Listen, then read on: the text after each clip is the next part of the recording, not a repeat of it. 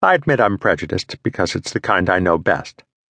There are, of course, other wonderful crabs, such as in North America the Dungeness, found from Alaska to Mexico, the Florida stone crab, which lives from the Carolinas to the Gulf of Texas, and the sweet, delicate Maine crab, more properly the Atlantic rock crab.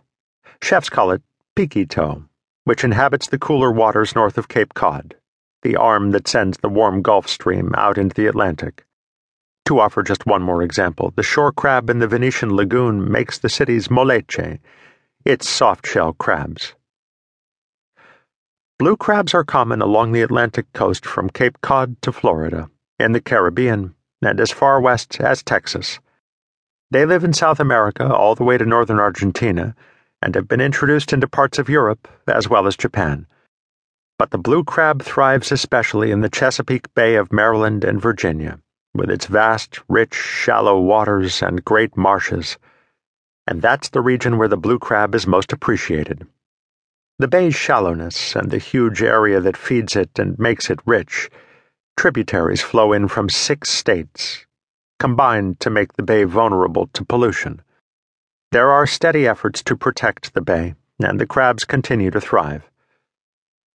The shells of the crab are blue, but cooking turns them red. Around the Chesapeake Bay, blue crabs are eaten steamed, boiled, fried whole as soft shells, made into soup and gumbo, deviled, fried in cakes, and dressed with mayonnaise as salad. At crab houses near the water, customers sit down to mounds of steamed crabs on paper-covered tables, breaking open the claws with wooden mallets and eating the crabs plain, washed down with pitchers of iced tea and cold beer. The most serious eaters dissect the crabs with a stony intensity. Unlike some crabs, whose meat is almost all in the claws, the best meat of the blue crab is in the body. At a certain point, after you've lifted the top shell, you break the body in half, so the 2 big, prized, tender pieces of back fin meat come out. Blue crab is delicate and doesn't benefit from being dipped in butter like lobster. Too often the crabs are flavored with Old Bay seasoning, a product that dates from around the Second World War and tastes of celery salt and baking spice. A little fresh celery is an old flavoring for crab, but the seed and spice flavors of Old Bay have no precedent in earlier Maryland cooking and don't complement any seafood.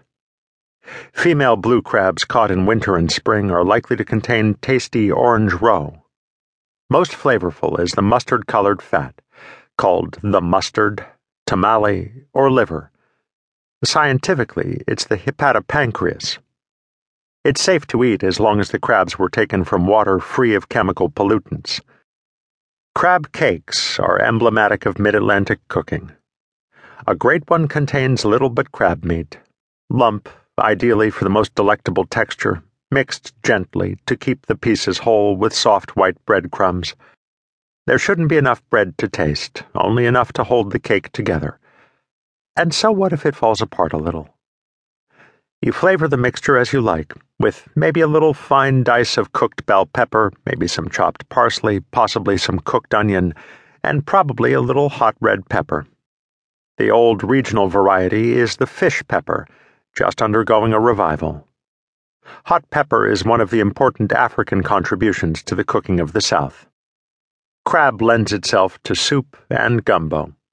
And if you pick the meat yourself, you extract maximum flavor by making a broth of the shells and using that as the foundation of whatever you make. Charleston's she-crab soup uses female crabs full of roe. The point of reference is the recipe of William Diaz, an African-American chef in the 1930 cookbook 200 Years of Charleston Cooking.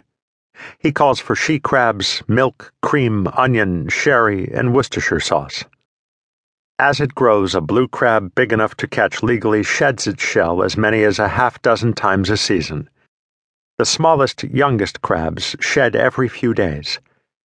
Crabs identified as peelers are put into shedding floats, which sit on the water or next to it with water pumped through continuously.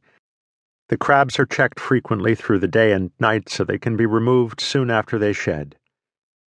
When a crab first breaks out of the shell, it's extremely soft and utterly exposed.